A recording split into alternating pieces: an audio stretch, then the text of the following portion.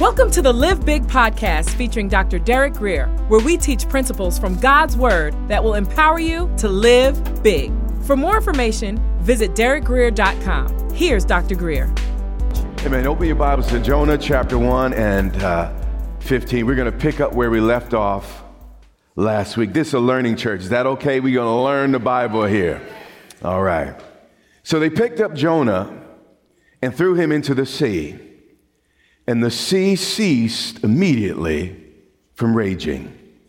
We see here that when Jonah surrendered, the sea and the storm surrendered.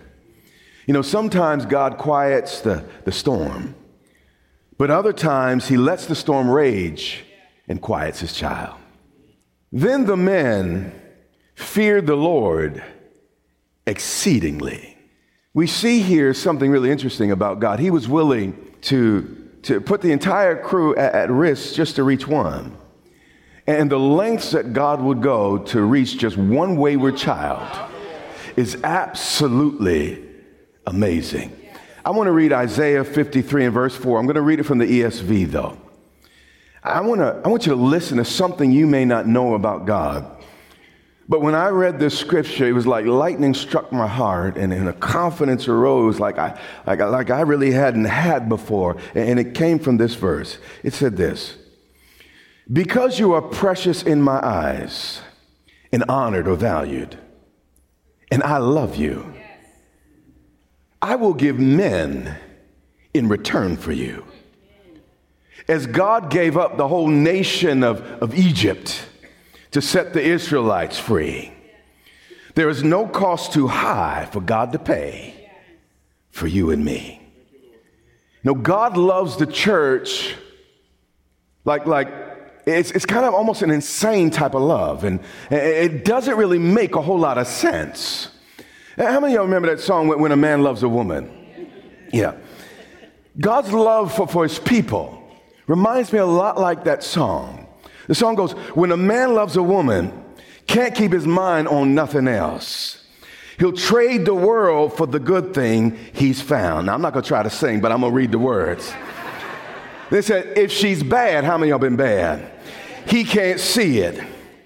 She can't do no wrong. Turn his back on his best friend if he puts her down. You all know the song. But this is God's heart toward his people. Watch this.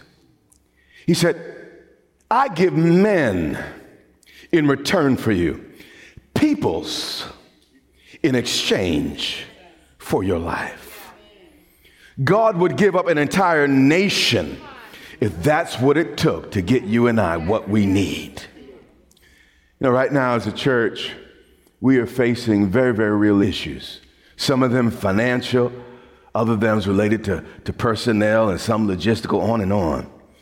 But what I keep hearing God say to me, and he's saying to this house, whatever the situation requires, I got you.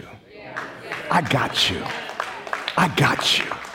If God has to shut down an entire nation to take care of this church, my God got me. Jonah 1 and 17. Now the Lord prepared. Don't ever underestimate what God has prepared for those he loves, because you might end up being a little bit embarrassed. Because 1 Corinthians chapter 2 and verse 9 says, eyes have not seen, ears have not heard, neither has it entered into the heart of man what God has prepared for those who love him. Does anyone in this room love him right now?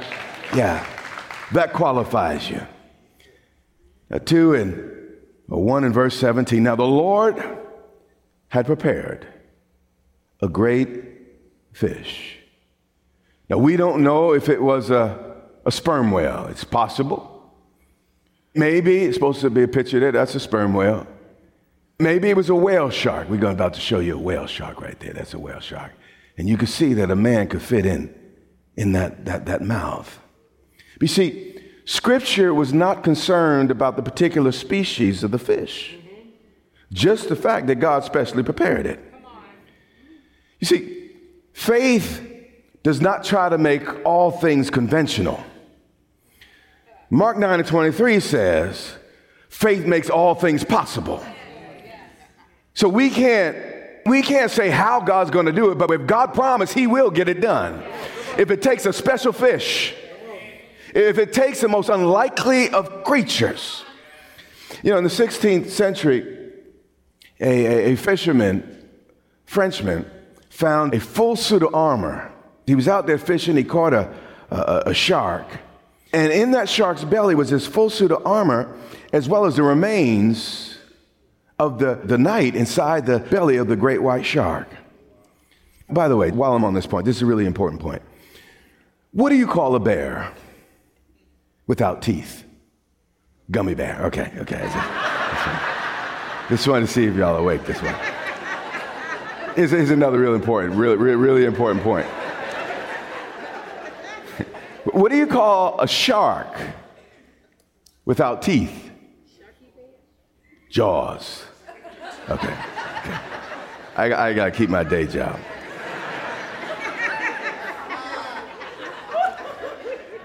But here's the deal. Even if God had to create the first jawless great white in history, God would do whatever it took to reach his child. And Jonah was in the belly of the fish. And when we run from God, in one way or another, you're going to always find yourself swallowed up by some set of circumstances. He was in this belly of a fish for 3 days and 3 nights, meaning Jonah's rescue took a few days. So your deliverance might take a little bit of time, too. But you got to hang on and keep believing, because help is on the way. But it took him 3 days, or 4 days and 3 nights, 3 days or 4 nights. You know what the Bible says. 3 days and 3 nights, forgive me. Then Jonah prayed to the Lord.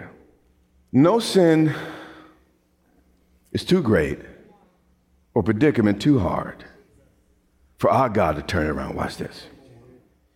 He prayed from the fish's belly.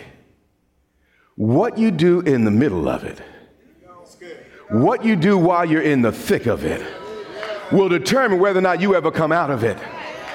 While he was in the middle, the belly of the beast, he cried out to God. And a lot of us, they say, well, if God cared, I wouldn't be here. While he was in the middle of it, while he was in the thick of it, he lifted his eyes to heaven. The scripture said he cried out to the Lord because of my or his affliction. Fight all your battles on your knees, and you'll win every time. He said, I cried out to God, and sometimes life got to hit you bad before you pray the way you ought. He said he cried out, and here's the amazing part. Jonah had behaved badly, but we're about to discover God still answered. God still hears a sinner's prayer. He said, I cried out to God because of my affliction, and he answered me. There is hope in this book. There is hope for you and for me. And he said, out of the belly of Sheol was the Hebrew for the grave. In other words, Jonah was a goner. He was in and out of consciousness. He was as good as dead. But he said, I cried out to God. Though you're as good as dead, though you think you're going to, if you cry out to God, get off the phone.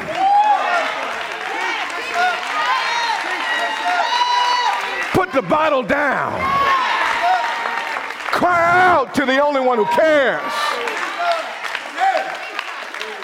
The Bible said he cried out. It wasn't a little cute church prayer. I'm sure at that moment there were tears flowing, and his hair was moving, and his lips were quivering. And the Bible said he cried out in his affliction, and God answered. And out of the belly of his pain, God heard. You see, the Christian does not believe that God loves him and hears him because he's good, but that God is making us good because he loves us. If you can understand that, you finally understand the gospel. God don't fix it because you're right. He don't fix it because you deserve it. He doesn't fix it because you earned it. He fixes it because Jesus earned it. Jesus bought it. Jesus purchased it. I don't go to him in my name. Complete waste of time. I go to him in a name above every name that can be named. And because of that name, he hears me. My faith is not in me. It's in him. For you cast me in the deep. Now we know from the text it was the sailors that actually threw him into the sea. But Jonah recognized it was God working through men. And don't get bitter because somebody threw you overboard. Maybe it was because God had a better way to get you to where you were going. For you cast me into the deep, into the heart of the seas, and the floods surrounded me, and all your billows and your waves passed over me.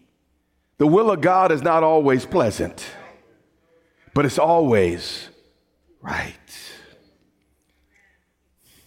God brings us through troubled waters not to drown us, but to cleanse us. I'm preaching good to somebody in this show. Then I said, I got honest with myself. I said, I've been cast out of your sight, meaning, Lord, even though I have the title prophet, I've been out of fellowship for a long time.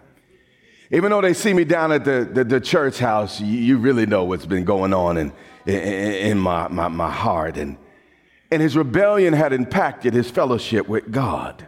But here's the deal. God never stopped loving Jonah.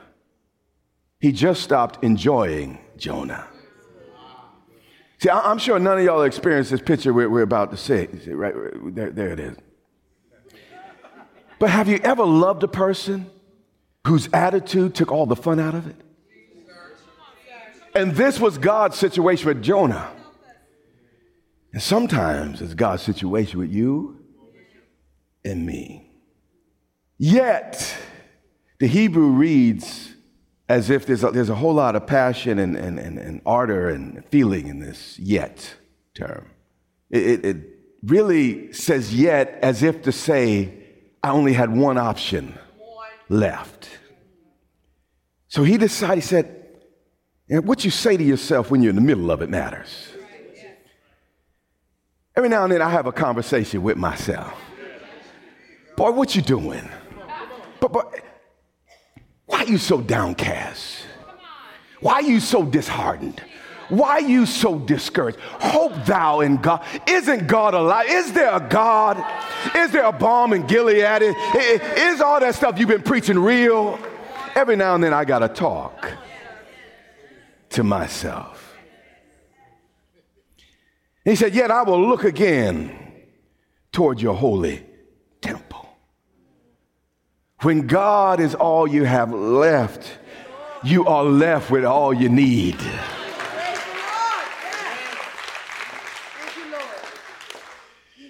He said, the waters surrounded me, even to my soul. So he wasn't just overcome on the outside, but on the inside. He said, the deep closed around me. Life was suffocating him. The waters and circumstances were sucking the life and the breath out of his lungs. It said weeds were wrapped around my head, meaning Jonah must have sunk to the bottom of the sea before the fish came to help. You know, sometimes God has to let us stew in our juices, not because he's mean, but we need to realize what we really taste like. And verse 6 says, I went down. Remember from last week in Jonah 1 and 3, he went down to Joppa. And then in 1 and 5, he went down to the lowest part of the ship. And then about in verse 15, he was thrown down into the water. But finally, Jonah hits bottom. He said, I went down to the moorings of the mountains. The earth with its bars closed behind me forever.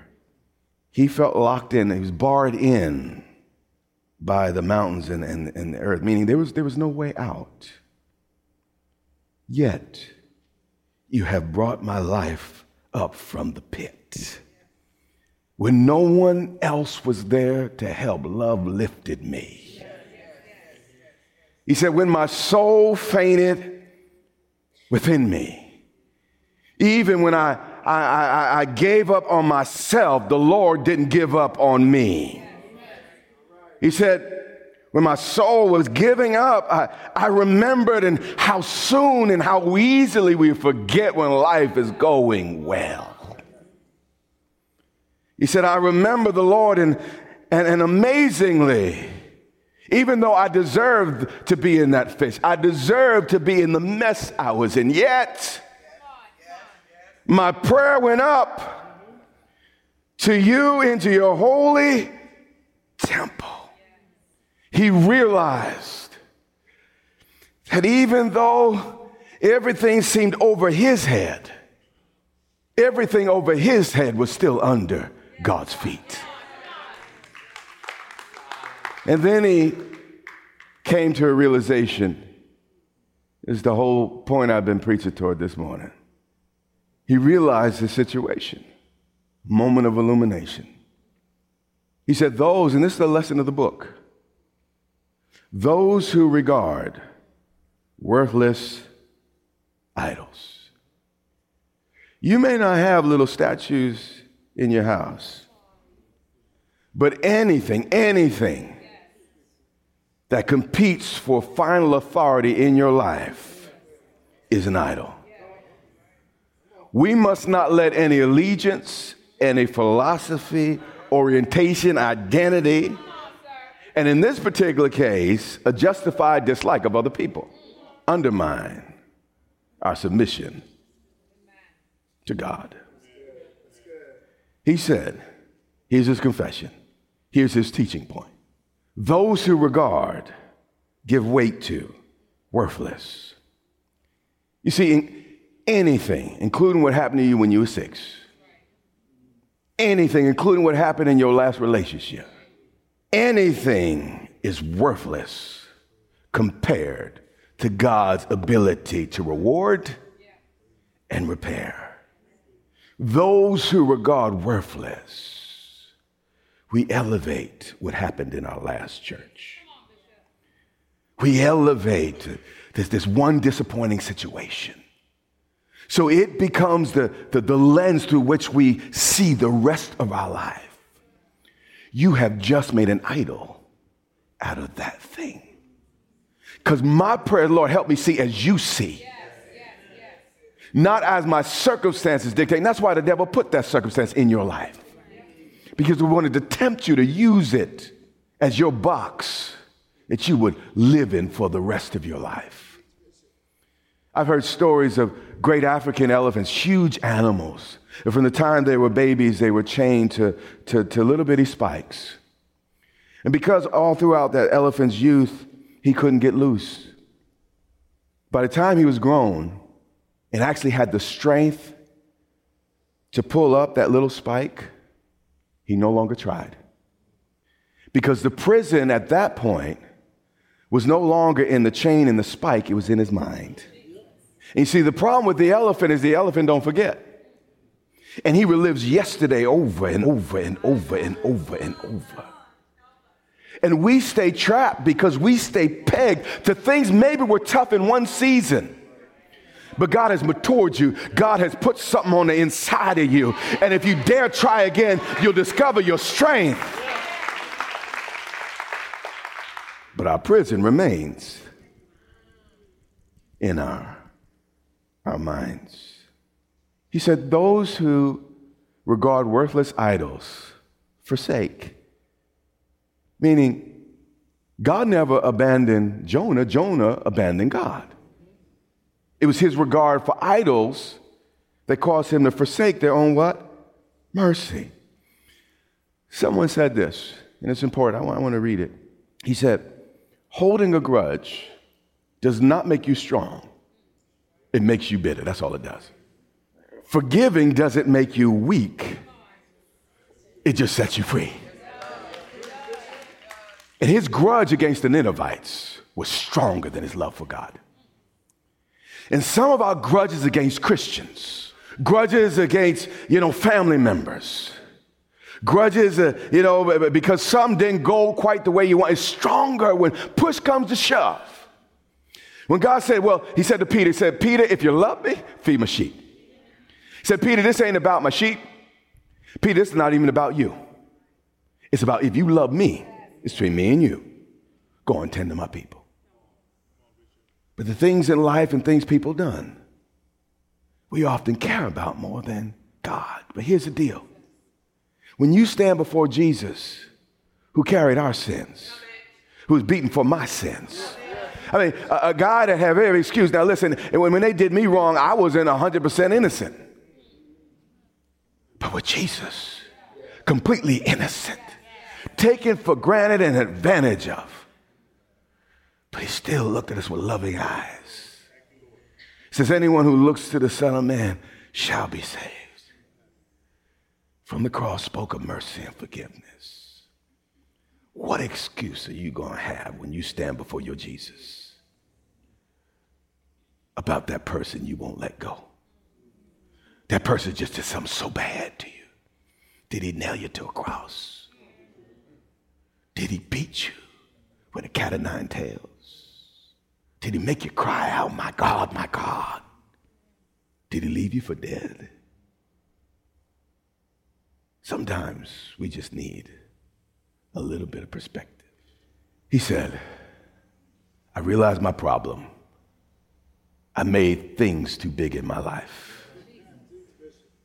My offense, my prejudice, my bigotry, my hatred for the Ninevites.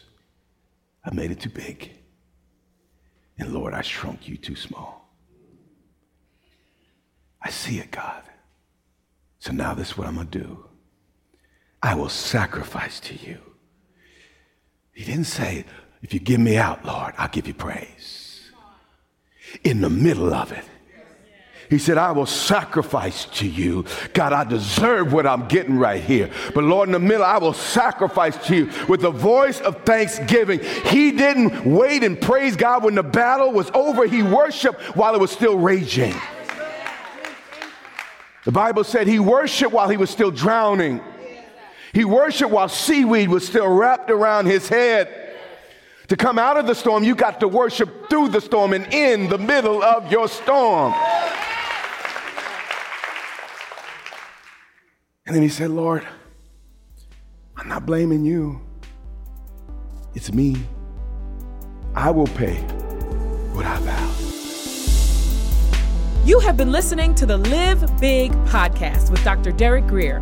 For more information, visit derekgrier.com or follow Dr. Grier on social media.